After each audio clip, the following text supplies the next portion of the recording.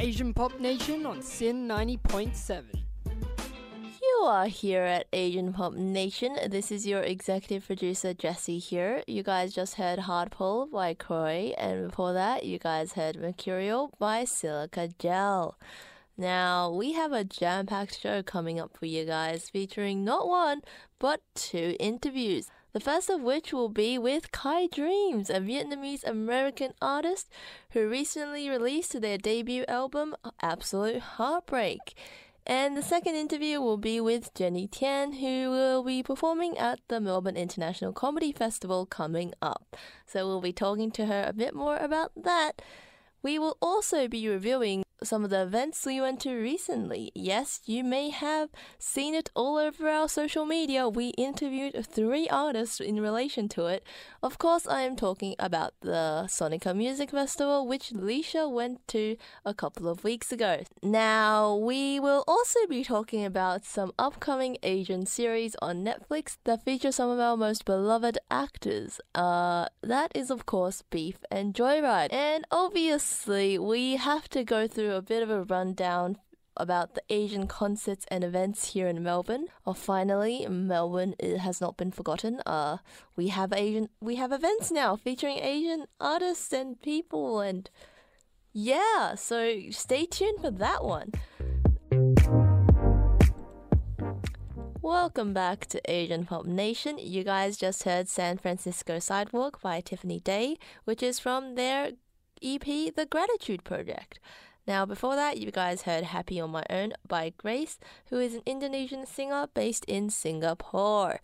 Now, before that, you guys heard Cartoon by Cosmic Boy featuring Big Naughty and Sarah Kang, which is also from their new album.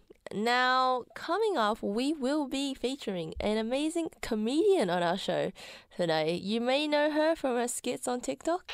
Hey guys, you are listening here at Asian Pop Nation. I'm Jessie, and I'm also here with Ethan. Coming up between March 29th and April 23rd is the Melbourne International Comedy Festival. It will be featuring some of our favourite Asian artists, and we have one of them here with us today. You may know her for her comedy skits on TikTok, and of course, we are talking about the amazing Jenny Tian. Yay! Thanks so much for having me. How are you going? I am going well. I have just landed in Melbourne. Flew from Sydney on the absolute cheapest flight and landed at Avalon and took the Sky Bus. Awesome.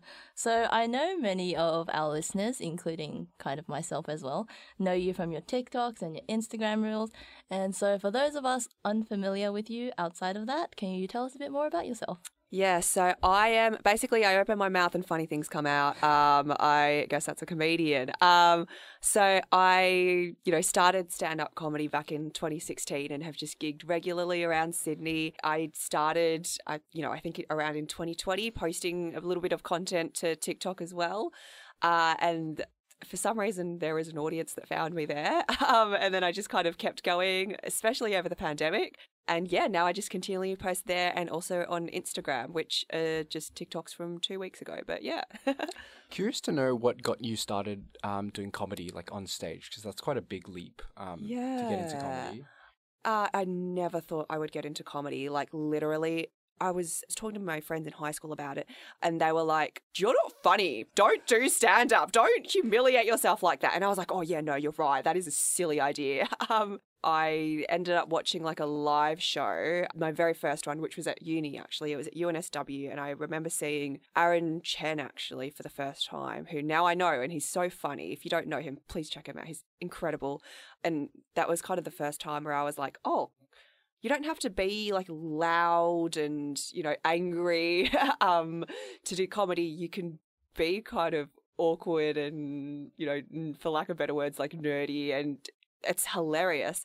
So, I was exposed to that and I was like, maybe I could do this. And then not too long after, I went and watched an open mic, and it was pretty bad. And I went, I reckon I could go up on stage. And then I did. And then I bombed. And then I got one laugh at the end, and I was like, oh my God, that feels so good. I got to keep going. And that was it. You said that you don't have to be loud and crazy out there to be funny. So how would you describe your sense of humor then, and how has it grown since you first started? doing stand-up? Yeah, great question. I think when I started, I was really I was so stilted on stage. I was very scared to move. I was very dry. Everyone just called me dry, and I was like, I don't even know what that means. What do you mean dry? Over time, I've kind of found a little bit more confidence to grow and experiment and be louder and do act outs and take steps along the stage, which I'm still scared to do sometimes. So yeah, I think just getting more confident over the years, and I guess in terms of subject matter, I initially just started with really silly, basic observations. And now I've kind of moved on to things that are within my life and stories within my life. So jokes about my parents or my friends or my horrible, horrible dates. So yeah. For all the newbies that are looking to get into startup or in comedy, what would you give them as a piece of advice? Yeah, I remember listening to Pete Holmes's podcast and Bill Burr's. This question would get asked almost all the time, or every second episode someone would go, I'm thinking of starting, but I'm scared and I don't know what to do. And the answer was always just do it. You have to get out there and do it, and there's no cheating it, and there's no amount of comedy that you can watch that's going to prepare you for the actual experience of what it is going to be on stage. So I would say, watch live comedy, because it's so different to Netflix.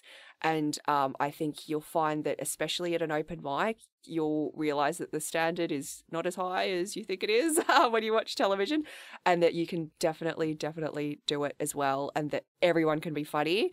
The difference between, me and anyone else is that I just tried, and I just have a microphone, and that's it. Literally anyone can do it. It's very accessible. Awesome. I know that you mentioned that you just need a mic and that's it. But in your upcoming show at the Melbourne International Comedy Festival, you are also going to be using the Microsoft Paint tool to help you. So can you tell us a bit about why you chose that kind of avenue? Yeah, the most horrendous tool. I did a storytelling night at a night called Generation Women. And when I recorded it, the whole thing was out of focus. And I was like, oh, but the audio is so good. So what I did was I matched the dialogue to Microsoft Paint drawings. And I was like, this turned out better than I could have imagined. This is actually better than just a video recording. So I kind of took that initial first story, and then I built a little bit more off that as well, and then mixed in my stand-up bits. And now I have a PowerPoint deck with over 100 Microsoft Paint drawings. Is that what we're going to be expecting? Yes. It's a big PowerPoint presentation. I will take questions at the end. Awesome. I know that you've done a lot of shows, but also a lot of festivals. So I was wondering if there was any differences that you've noticed in the vibe or the overall gist of how it works. Yeah, it's so different. On a lineup, I think there's in some ways less pressure because there's an MC to warm up the crowd. There's other comedians. So if you bomb, then, someone else is going to help make the show better. Whereas when it's a festival show, you're all by yourself. Your posters are all you, literally, right now I'm looking at my poster of myself and I'm like, oh my God, it's just me. It's so cringy. You're handing out pamphlets and the whole thing is kind of dependent on just you. So in that regard, it feels like a lot more pressure, but also the flip side and the positive side is that when it goes well, it is all you as well. So yeah. Very different. And obviously with a festival show, you're doing 1 hour of material. So it's a lot longer compared to a club set, which might just be 5 minutes or 10 minutes. I think one of the hardest parts about doing stand-up shows, especially on a stage, is that you do have a live audience that you're interacting with. I don't know if you want to talk about this, but have you had some difficult experiences with audiences, and how have you been able to manage that kind of interaction? Yeah, I think what surprises people is that bombing happens so much more often than people realize. It's part of the process. It's part of trialing out new material. And no matter how good you are, you're still going to bomb a lot when you're testing out new material. I think what's worse is when you think you have a bulletproof set and then you go out to an audience and then you bomb. Yeah, I've had plenty of those. I had a gig where I performed on the back of a ute at a train station. So it can get pretty dire depending on the circumstances. So yeah, those happen all the time where you're just in a setting where there's no way you could work the crowd. Is there any way that you would prepare yourself or practice before you go do the actual show? like in general or for difficult shows? Both? Okay. For difficult shows, I kind of tell myself, just plow through it, which is what I think Ali Wong said that. She's like, well, you know, when she's bombing and dying on stage, just plow through it, just do your time, be a professional, and then get off and don't look at the audience. And in terms of like myself, just a regular show, just knowing my material, like I write out my set on my notebook so I don't forget my jokes, know how long your set is going to be. Like I, at this stage, kind of know roughly how long each bit is and, you know, how long 10 minutes feels on stage. And you want to make sure that you don't go too under time, don't go too overtime. And yeah, like bring good vibes. You know, you want to make sure you're well rested and you're bringing like a positive energy onto stage. Yeah. Before we move on, I am so curious. What is the story about you performing on the ute? Oh, yeah. So it was like a council gig in Sydney, and I think, you know, there were a bunch of people who don't really go out to watch live stand-up comedy or don't understand the elements that make it work, i.e. like a roof. So, yeah, they were like, yep, we're going to try and plug stand-up comedians and comedy, and it's going to be great and it's going to support the arts. And it was a paid gig as well, which is why I said yes to it. And they were like, by the way, it has to be clean material because it's a train station and there's kids and parents and whatnot around. So, yeah, like there was an MC that got up and then individually, like one by one, I think it was me and two other comedians, we had to do 15-minute sets, and it doesn't sound like that much time, but it was like the longest 15 minutes of my life. At one point, there was like a dog that ran through the train station, and that was more entertaining than any joke I had in my set. It was so humiliating. That's a pretty good story as well. Okay, moving away from your stand-up to like TikToks and Instagram Reels, how would you say you tailor your comedy to fit into that short-form content as opposed to, say, on stage? Yeah, it's a completely different genre and form, even though they're both still comedy. Like, obviously, like with something like TikTok and Instagram, they've got their own content guidelines, and TikTok in particular is actually quite strict about that. So it would be things like no sexual references or whatever, which, you know, I'm quite open about in my general stand-up. So there's kind of more, in some senses, limitations online, but that can also help you become more creative. So I think I'm a lot more polite and cleaner on TikTok than I am on stage.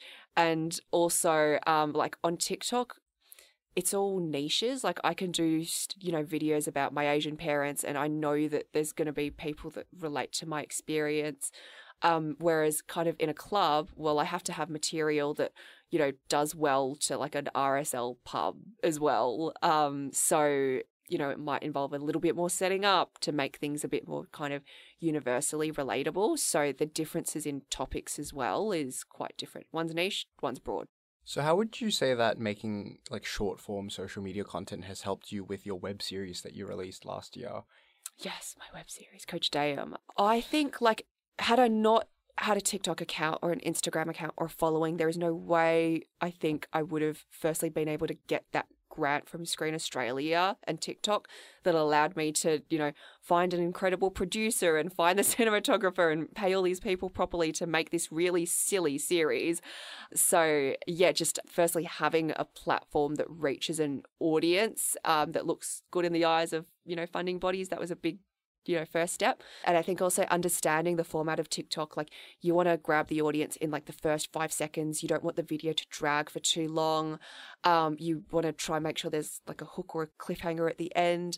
So those were all elements that we had to incorporate into the writing of each single episode of the series, which made me pull my hair out at the time. But I'm quite happy with how it turned out. That's good to hear.